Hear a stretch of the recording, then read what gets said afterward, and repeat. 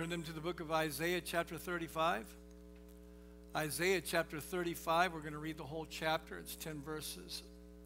And I want to preach a message tonight I've entitled Strengthening Our Weakness. And I don't know if I'm on a theme lately, or I think I preached on Titus and just a week ago or so.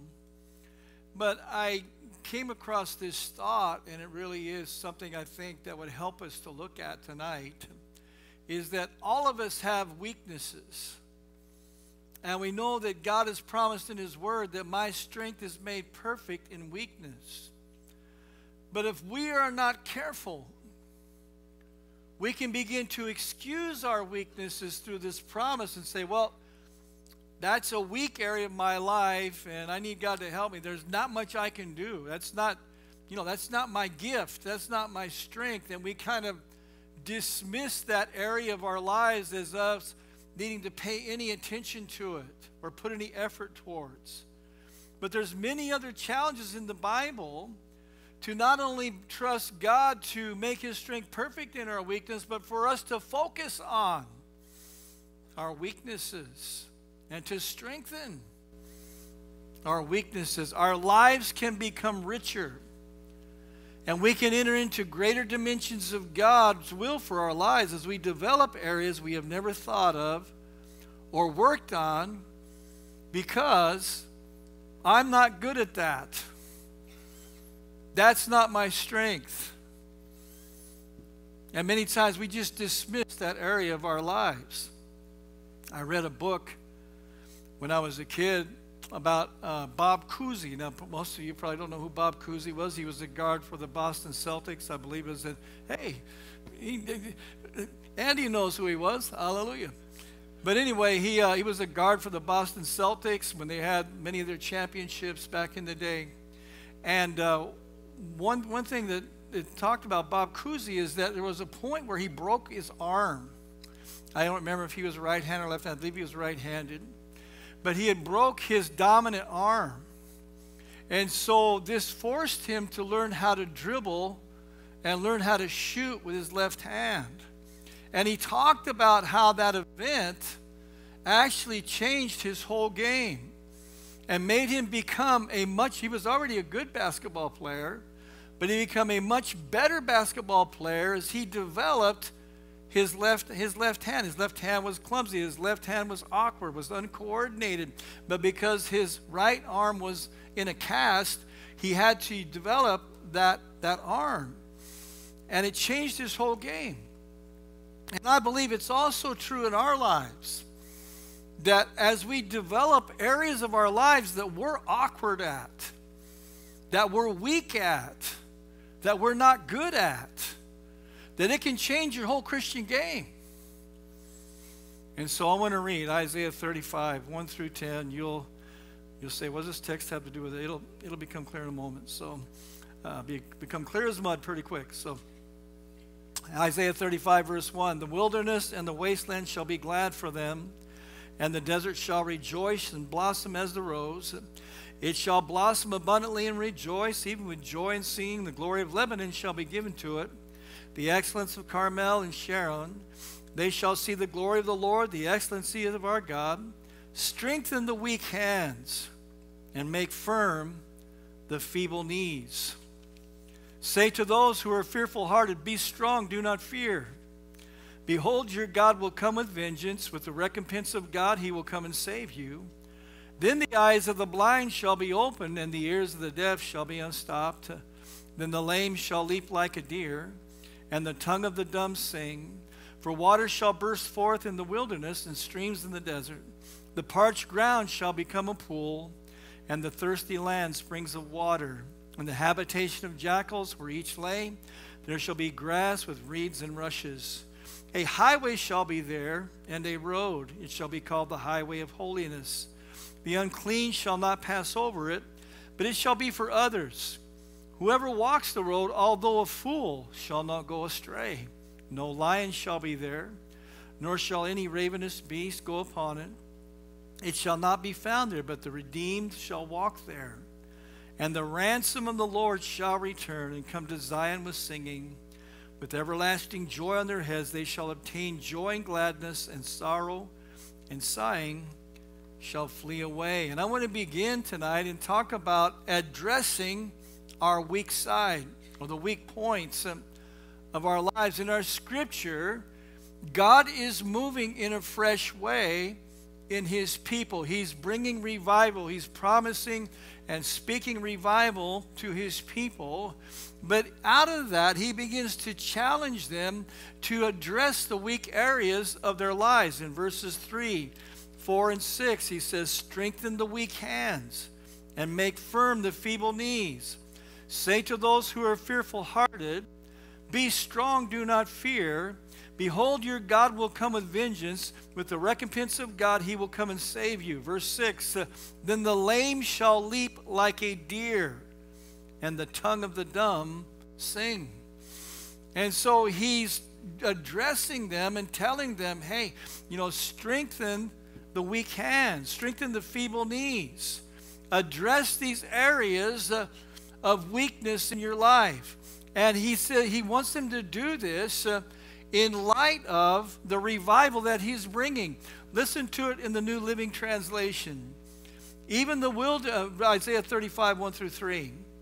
Even the wilderness and desert will be glad in those days. The wasteland will rejoice and blossom with spring crocuses. Yes, there will be an abundance of flowers and singing and joy. The deserts will become as green as the mountains of Lebanon, as lovely as Mount Carmel or the plain of Sharon. Then there the Lord will display his glory, the splendor of our God. With this news, strengthen those who have tired hands and encourage those who have weak knees. With this news, strengthen the weak hands and encourage those who have weak knees. So he's talking about addressing weak areas of our lives. With this news, I'm moving in revival. I'm doing something new. I'm doing something fresh. I want you to focus on the weak areas. This is a response to revival. If we do not address the weak areas of our lives, they can sabotage and shipwreck our faith. They can hinder our walk with God. Hebrews 12, 12 and 13 is a quote actually from this text where Paul, I believe it is that wrote this, said, therefore strengthen the hands which hang down and the feeble knees, and make straight paths for your feet, so that what is lame may not be dislocated, but rather be healed. And so what he's saying is, hey, you can't ignore the lame and weak places of your life. Because if you ignore them and you don't deal with them, they're going to sabotage you at some point. And he talks about the danger of the lame or weak areas being dislocated. Look, there's a big difference between a sprained knee and a dislocated knee. There's a big difference between a sprained ankle and a dislocated ankle. And what Paul is saying there is that if you don't address the weak areas of your life, it can dislocate things, sabotage your ability to walk, sabotage your ability to advance in your walk with God and to prosper in the things of God. This is really true in the arena of sins and habits. You know, when those weak areas, we just ignore them or dismiss them or just tolerate them. He says, hey, at some point that's going to dislocate you. At some point that's going to sabotage your faith. King David is dying in 1 Samuel or 2 Samuel 2, or 2 Chronicles 2 rather. 1 Kings 2. And he's dying, and he's giving instructions to Solomon on wisdom in running the kingdom. He's giving a lot of instructions. He knows he's about to die, and he's trying to set Solomon up with the building of the temple and different instructions. But he's also settling some scores of some people that betrayed him. And he knows these people would become a problem to Solomon, so he's giving him wisdom about how to deal with them. And one of them is a man named Shimei. You know the story of Shimei. Shimei cursed David when he was fleeing from Absalom. I didn't put this scripture in there, but I'll just go ahead and read it. 2 Samuel 16, 5 through 8. Now when King David came to Bahurim, remember when Absalom wanted to overthrow the kingdom and take the kingdom from David, David fled for his life, and so this is where this picks up. Now when King David came to Bahurim, there was a man from the family of the house of Saul, whose name was Shimei, the son of Gera, coming from there. He came out cursing continually as he came, and he threw stones at David and at all the servants of King David, and all the people and all the mighty men were on his right hand and on his left. Also Shimei said thus when he cursed, come out, you bloodthirsty man, you rogue. The Lord has brought upon you all the blood of the house of Saul, in whose place you have reigned, and the Lord has delivered the kingdom into the hand of Absalom your son. So now you are caught in your evil, in your own evil, because you're a bloodthirsty man. So he's using this opportunity where David's running to throw stones at him and curse at him and say, see, I knew this was going to happen to you. Now, if you read later when David came back, he's, hey, man, I'm really sorry about that stuff I said, But anyway, so David's dealing with this. David eventually returned. Shimei apologized to him, and so he kind of smoothed things over, but he's still a wicked guy. And so David's giving Solomon instructions in 1 Kings 2, verses 8 and 9. He says, and you see, I'm going somewhere with the sermon, so just hang on a second. He says, and see, you have with you Shimei, the son of Gera, the Benjamite from Bahurim, who cursed me with a malicious curse in the day when I went to Mahanaim. And he came down to meet me at the Jordan, and I swore to him by the Lord, saying, I will not put you to death with the sword. Now therefore, do not hold him guiltless. For you are a wise man, and know what you ought to do to him, but don't bring his gray hair down to the grave with blood. But bring his gray hair down to the grave with blood. And so David's telling Solomon, hey, look, this guy is a bad guy. This guy betrayed me. He said, I don't know how you're going to take him out, but you'll know what to do. Now, Solomon, we know, was the wisest man. He was the wisest man on the earth. And so it says in 1 Kings 2, I'm going to read verses 36 through 43 and 46. Then the king sent and called for Shimei and said to him, build yourself a house in Jerusalem and dwell there, and do not go out from there anywhere. For it shall be on the day that you go out and cross the brook Kidron, know for certain that you shall die, your blood shall be on your own head. And Shimei said to the king, that the saying is good, as my lord the king has said, so your servant shall do. So Shimei dwelt in Jerusalem many days. Now it happened at the end of 3 years, that 2 slaves of Shimei ran away to Achish, the son of Maacah, king of Gath, and they told Shimei, say, look, your slaves are in Gath. So Shimei arose, saddled his donkey, and went to Achish at Gath to seek his slaves. And Shimei went and brought his slaves from Gath, and Solomon was told that Shimei had gone from Jerusalem to Gath and had come back. Then the king sent and called for Shimei and said to him, did I not make you swear by the Lord and warn you, saying, know for certain that on the day you go out and travel anywhere, you shall surely die? And you said to me, the word I heard is good. Why then have you not kept the oath of the Lord and the commandment that I gave you? Verse 46, it says, so the king commanded Benaiah, the son of Jehoiada, and he went out and struck him down, and he died. Thus the kingdom was established in the hand of Solomon. And so what happened was Solomon tells Shimei, look, build your house in Jerusalem. Just don't leave Jerusalem. In light of the trouble you've had in the past, I don't want you to go anywhere outside of Jerusalem. Why did he do this? Because he knew Shimei had a weakness. That he was a man who ventured outside the boundaries around his life. He knew at some point that he would not be able to stay within those boundaries. He knew that was his weakness. And so he didn't set up some, weird thing to kill him or anything. He just said, hey, just stay here in Jerusalem, build a house in Jerusalem, be blessed, have a good life. But he knew his weakness. And his weakness dislocated him. His weakness caused him to lose his life. And so the devil knows our weaknesses. The devil knows our weaknesses. I'm not saying Solomon's the devil, I'm just saying, the enemy knows our weaknesses. And if we don't develop those weaknesses, if we don't address those weaknesses, those will be the things that can dislocate us or sabotage our faith.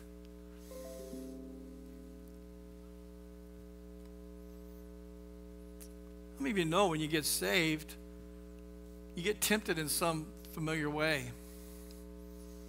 I remember when I got saved, just happened to you. The biggest tightwads I ever knew in my life all of a sudden wanted to buy me drugs and alcohol. Hey, I'll buy. Come on, let's go to the bar. I'll buy. What? You've never bought a drink in your life. You've never bought any drugs in your life. All of a sudden, that girl or that guy is interested in you. Was never interested. Where were you when I was a sinner? See, the enemy knows our weaknesses. And the enemy will try to exploit that weakness to dislocate your faith. So I want to talk next about developing our weak side. You know, part of the gospel is God setting us up to develop weak areas of our lives. Matthew 5:29 and 30, Jesus said, "If your right eye causes you to sin, pluck it out and cast it from you. For it is more profitable for you that one of your members perish than for your whole body to be cast into hell. And if your right hand causes you to sin, cut it off and cast it from you, for it is more profitable for you that one of your members perish than for your whole body to be cast into hell." Now there's a lot here, but I don't believe what Jesus is. Let me just give you a story. Years ago, I was following up on a young convert and you know, dealing with him about some areas of his life. And so, you know, dealt with him for a couple weeks. And one night I'm at home, I get a call from Keno Hospital Psych Ward. And so he says, "Hey, I'm down here at the hospital." And so he was actually in part of the hospital. He was in the psych area of it. And so I go in the hospital, and this young man had a patch over his eye. And so I said, "Man, what happened?" You know, and he said, "Well, I stole the car. I stole the car, and after I stole the car, I pulled it over, and I realized I had lusted after this car. And so Jesus said, if your right eye offends you, pluck it out." So he took a fork and dug his eye out. I know that's gross, but that's not what Jesus is saying here, okay? Can we make that clear that Jesus isn't saying that? I know I hesitated, but that was something that did happen. So it's like it blew me. Like I'm in the hospital, I'm looking at this guy with this, and I'm like, that's not what the Bible. You know, that's not his intention here. So I think that's what Jesus is shooting for when he says, "If your right eye causes you to sin, pluck it out." I think what Jesus is saying is that sometimes what you're dominant at, what you're good at, doesn't necessarily translate in the kingdom. You know, most people, if you're left-handed, I'm not trying to offend you tonight, okay, but most people are right-handed, okay? And that's why if you look in the Bible, it talks about, you know, Jesus at the right hand of the Father. You know, so it's a place of power. It's a place of strength. Your right hand's usually more coordinated. You know, you can use it. And everything you do is that your body, you know, follows the right side. Most people have a dominant eye. I learned this from a hunter. And that if you hold your hand up and focus on an object and you close each eye, sometimes with one eye it'll disappear. With the other eye, it'll be in view. You can just hold it up, focus on an object, close one eye, it'll go out of view, open the other eye. And so what happens is you have a dominant eye, and your other eye follows that eye. Your other eye works in tandem with that dominant eye. This is a fact. And so, in other words, your body follows your dominant side. And sometimes our dominant side is our flesh. And when we get saved, Jesus said, hey, you're going to have to cut some things off that you're good at.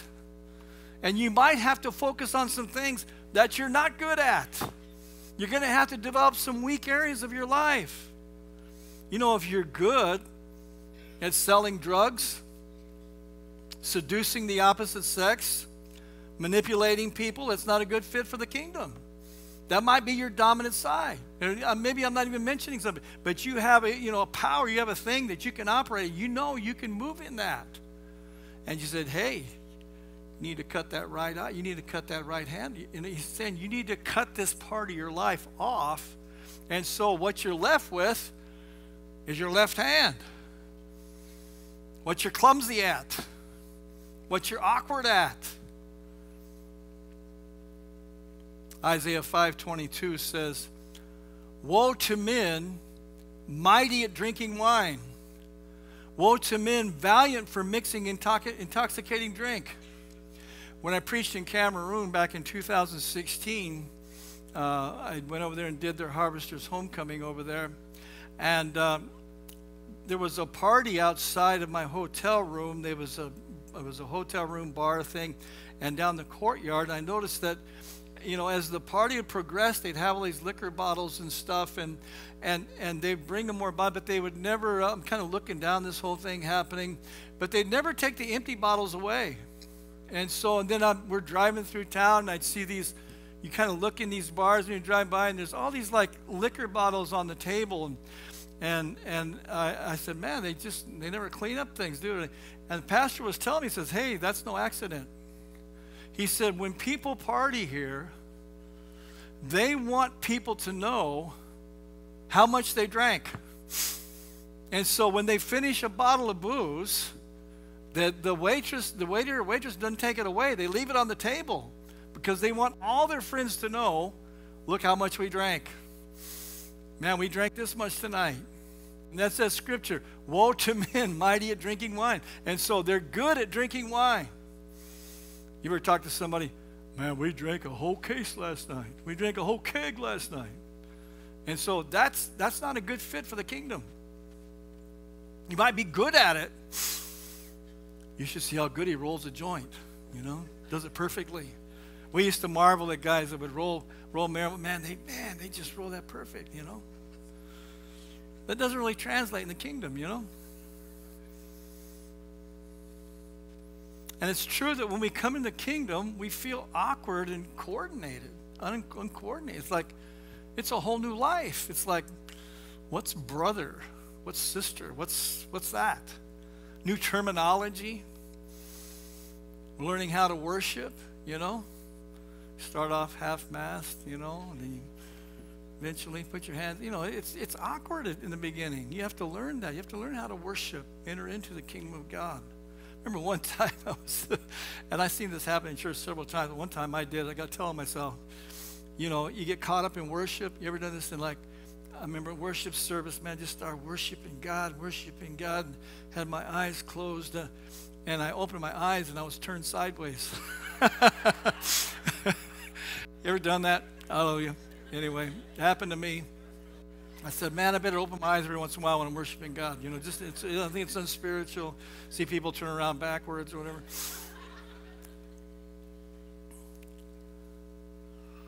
Let's talk about what God calls us to do in his kingdom. You know, think about people that God called. Moses, Gideon. You know, what was their thing? Who am I? I can't speak. I'm from the smallest tribe. Nobody will listen to me. What about my past? You know, Paul, you know, all these things that they're saying, look, this isn't not something that I'm good at. Gideon, why are you talking to me about this? Gideon, you mighty mountain. Oh, you're talking to the wrong guy. I'm not good at this. And God didn't say, oh, you're not good at it? I'm sorry. I'll go talk to somebody else. No, the thing is, God calls people to do things many times that they're feeling awkward about, feel fearful about, feel clumsy doing, to develop us into what he's called us to do. You know, David was a shepherd, and he knew how to be a shepherd. But he talked about how God worked in his life, and God began to help him to be a military leader and a man of God that was not just a shepherd of sheep, but a shepherd of the kingdom.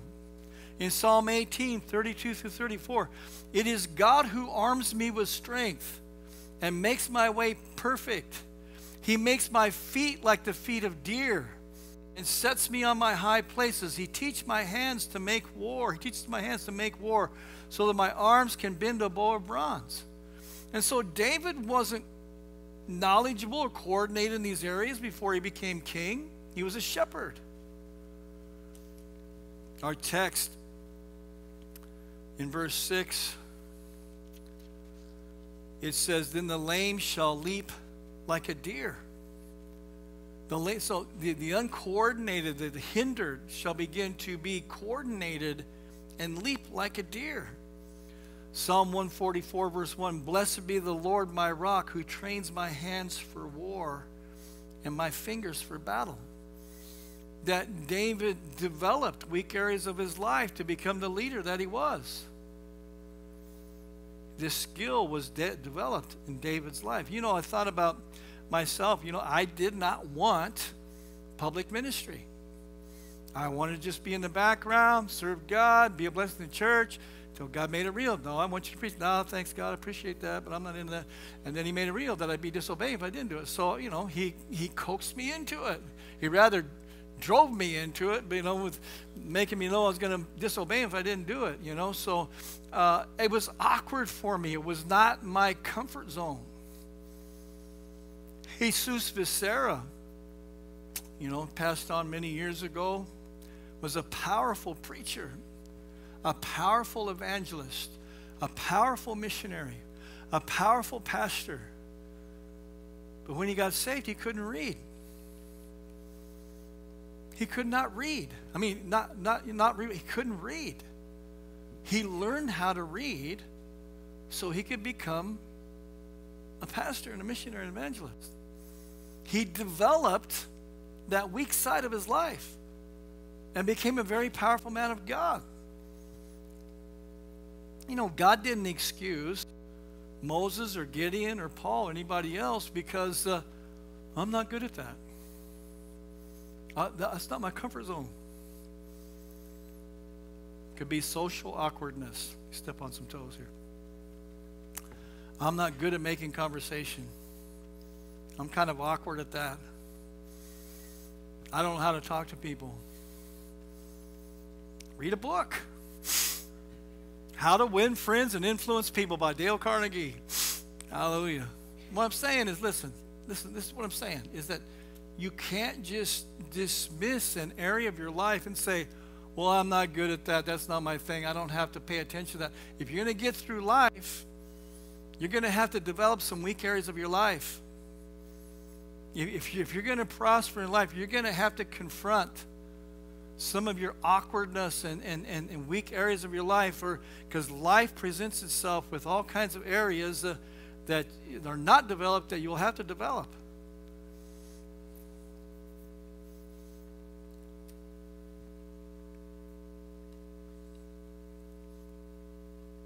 I'll move on. The tongue of the dumb will sing, it says in verse 6. You know, Sierra was here singing Sunday morning. By the way, great job, Danny, with the accompanying instrument there. Hallelujah. That was on the fly. But she was here, you know, Sunday night rather. And you know, Mike Jones was telling me that when she was a child, he had never heard her sing anything. They had a karaoke party somewhere, and they were trying to get her to go up, and she wouldn't do it. She gets up, she starts singing karaoke, and everybody's like, stops, you know. Whoa, what's this? Sierra, if you knew her, she doesn't like the limelight. She's not like, I can't wait to be on stage. She's like, I don't want this. But she developed that area of her life, and man, what a powerful gift she has. Listen, there's people here, you've given up on certain things that you feel a stirring to because you're not naturally good at it. You're not naturally good. It's a lame area of your life. I'm so lame at that. The Bible says he'll make the lame leap like a deer. Habakkuk 3:19 says, the Lord God is my strength. He will make my feet like deer's feet. He will make me walk on a high hill, on my high heels. High hills, not high heels. That could go a wrong way there, couldn't it? He will make my feet like deer's feet. He will make me walk on high hills, mountains. Do you have that video? You have it? I want to just show you this. This is, probably so many of you have seen this. Let's go ahead and, it's just about 2 minutes. But you make my feet like deer's feet, will make me walk on my high hills.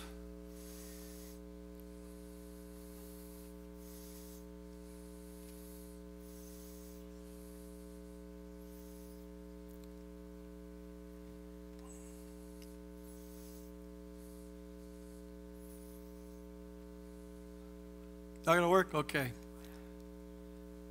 All right. If you can get it up and going, just signal me. But, you know, how many great musicians, singers, people that do different things developed that in the church? You know, that was something that was an awkward area of their life, but they said, hey, can you help us with this and do this? And it's like, well, I'm not really good at that, but I'll do it. You know, some people have found the gift of teaching. Hey, can you fill in for Sunday school this morning? So-and-so sick. Hey, can you, you know, and all of a sudden hey, I'm not really good at that, but they stepped in and developed that area. And all of a sudden, man, they realized, hey, God began to coordinate them. And suddenly that became their dominant arm. Here we go. So.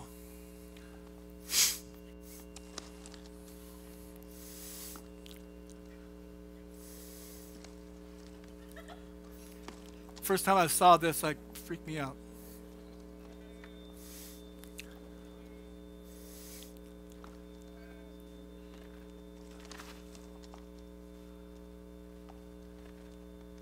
Here's the baby.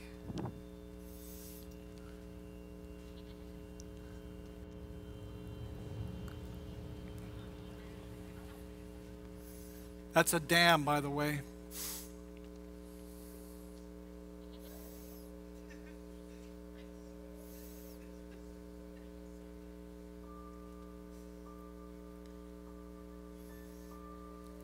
The ibex eventually make it to the prize.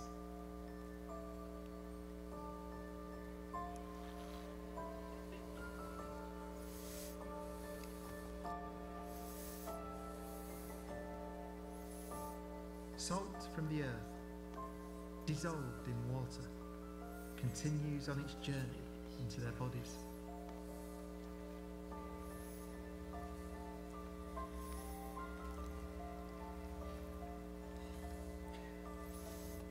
Where it's used in the nerves and muscles that control dexterous pincer-like hooves.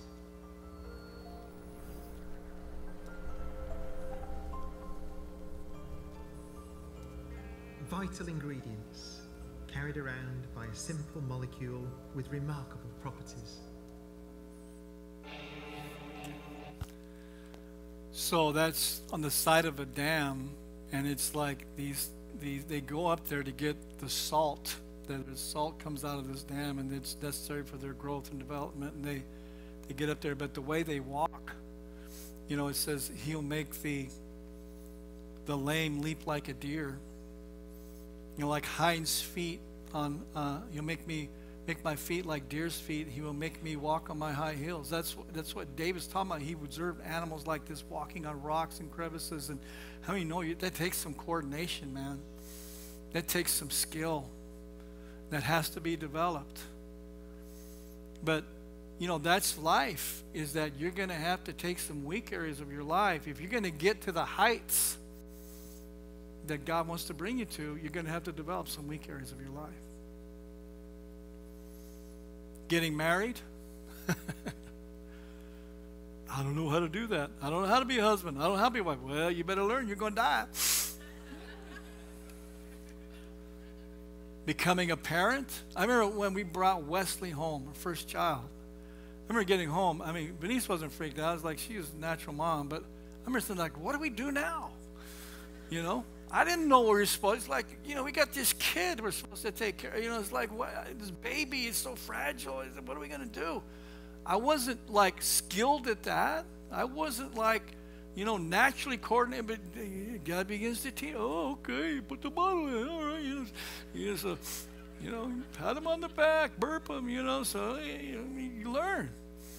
And so that's what God's called us to do. Finally, you know, you can do things you don't think you can do. Here's a rocker story. Joe Walsh, who played with the Eagles and played in a band I used to listen to way back in the 70s, the James Gang, played almost his whole career stoned and drunk. And so there was a point in his life where he really had an encounter with God and got sober. I believe, if I'm not mistaken, he's still sober today. He's been sober for like 20 years. And so, but when he first got sober, he said he wasn't sure he could play when he was sober. He had never played or performed sober. He'd never written music sober. He said, I don't know if I can do this. And he found out that he could. It wasn't his natural strength, but he learned how to do it. And you know, has a good life today. Now, is he saved? I don't know where that's all at, but he's been sober for many years and seems to be very happy. And so I want to end tonight just talk about the joy of strengthening our weakness. Verse 10.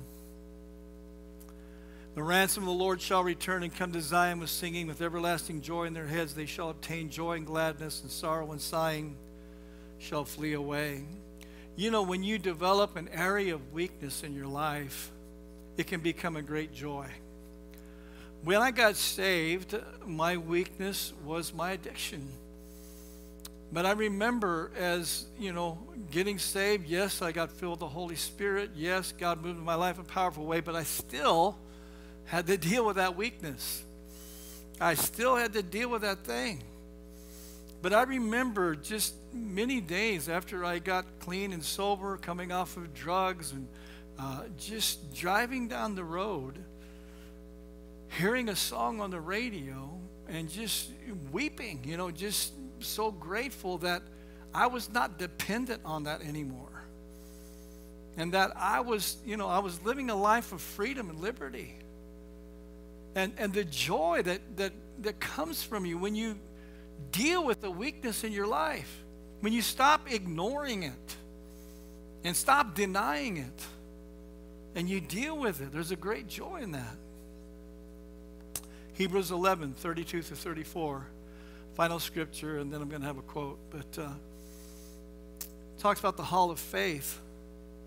It says, and what more shall I say, for the time would fail me to tell of Gideon and Barak and Samson and Jephthah, and also of David and Samuel and the prophets, who through faith subdued kingdoms, worked righteousness, obtained promises, stopped the mouths of lions, quenched the violence of fire, escaped the edge of the sword, out of weakness were made strong, became valiant in battle, turned to flight the armies of the aliens. Out of weakness were made strong. And so what he's saying is that God strengthened that area of their weakness. And that turned the tide in their faith. It turned the tide in the victories of God. You know, part of our church growing will depend on people rising to places of ministry. This means some people overcoming weaknesses and strengthening those areas so they can minister to others. You know, God's calling many people here, I believe, to rise up out of your weakness, to develop, to deal with it, to address it instead of tolerating it, just saying, well, grace of God's going to help. How about dealing with it? How about confronting it head on? You know what, God, I'm going to focus on this. You're going to help me with this. You're going to lift me out of this. Devotional. I read yesterday morning, and it's from the first 15. It says, the strength of God is always with you. All you have to do is choose his ways over your own. Live in the light of the revelation of your own weakness and God's strength, and you will experience the power of the creator of the universe working directly in your own life. Ask the Spirit to guide you and work in any and every situation you find yourself in. Ask him to guide your words, actions, mindsets, and emotions, that you might live entirely in his strength. And he's talking about, hey, don't do what you want to do. Address that weakness in your life. And obviously this is, you know, 3 steps forward, 2 steps back, or whatever. But don't just excuse it. Deal with it. Amen. Let's bow our heads. Appreciate your patience tonight. Our heads are bowed and our eyes are closed.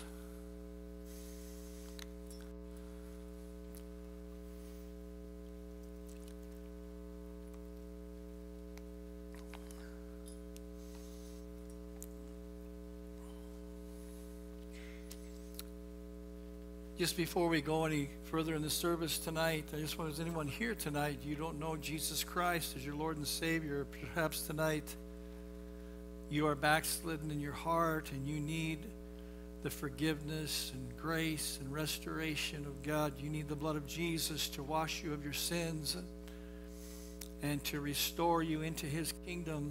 He's here tonight. His presence is here to minister to you. If you'll open your heart, if you'll repent, if you'll turn to him, he will change your life. If that's you this evening, you're not right with God, you're unsaved, you're backslid, you need Christ, and slip up your hand, put it right back down. Will there be one here this evening? You need God. Slip up your hand right now.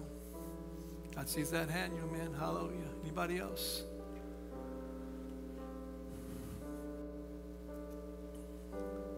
Church, tonight I really felt just led to preach this tonight. I've had many times in my own life where I've dismissed weaknesses, where I've said things like, well, that's just not my gift. You know, you're good at that. And so I've kind of used that as an excuse in my life. Well, I'm not going to deal with that. I'm not going to address that. That's just not my thing. It's not my gift. And it's true that there are some places where we operate in our gifts and we operate in our strengths. I'm not denying that tonight. But what I am saying is that there's some things that are lame in our life. There's some weaknesses that can cause us to be dislocated. That if we don't address them, if we don't strengthen them, if we don't pay attention to them, that they can sabotage our faith and our walk with God. And so God commands us to take a look at these things, to develop these things, to apply his grace to these things. Yes, that may never be our full strength, but that does give us an excuse to, well, I don't have to look at that. I don't have to deal with that. It's just a weakness. And we use that as an excuse. So, amen. We're going to stand. Maybe God's dealing with you about an area of your life that you kind of just dismiss, and maybe it's a habit. Maybe it's just another area that you feel like you don't have to pay attention to because it's not your thing. Maybe he's asking you to turn and take a look at that and let him, that you would ask him to help you in that arena. I believe God will move for you.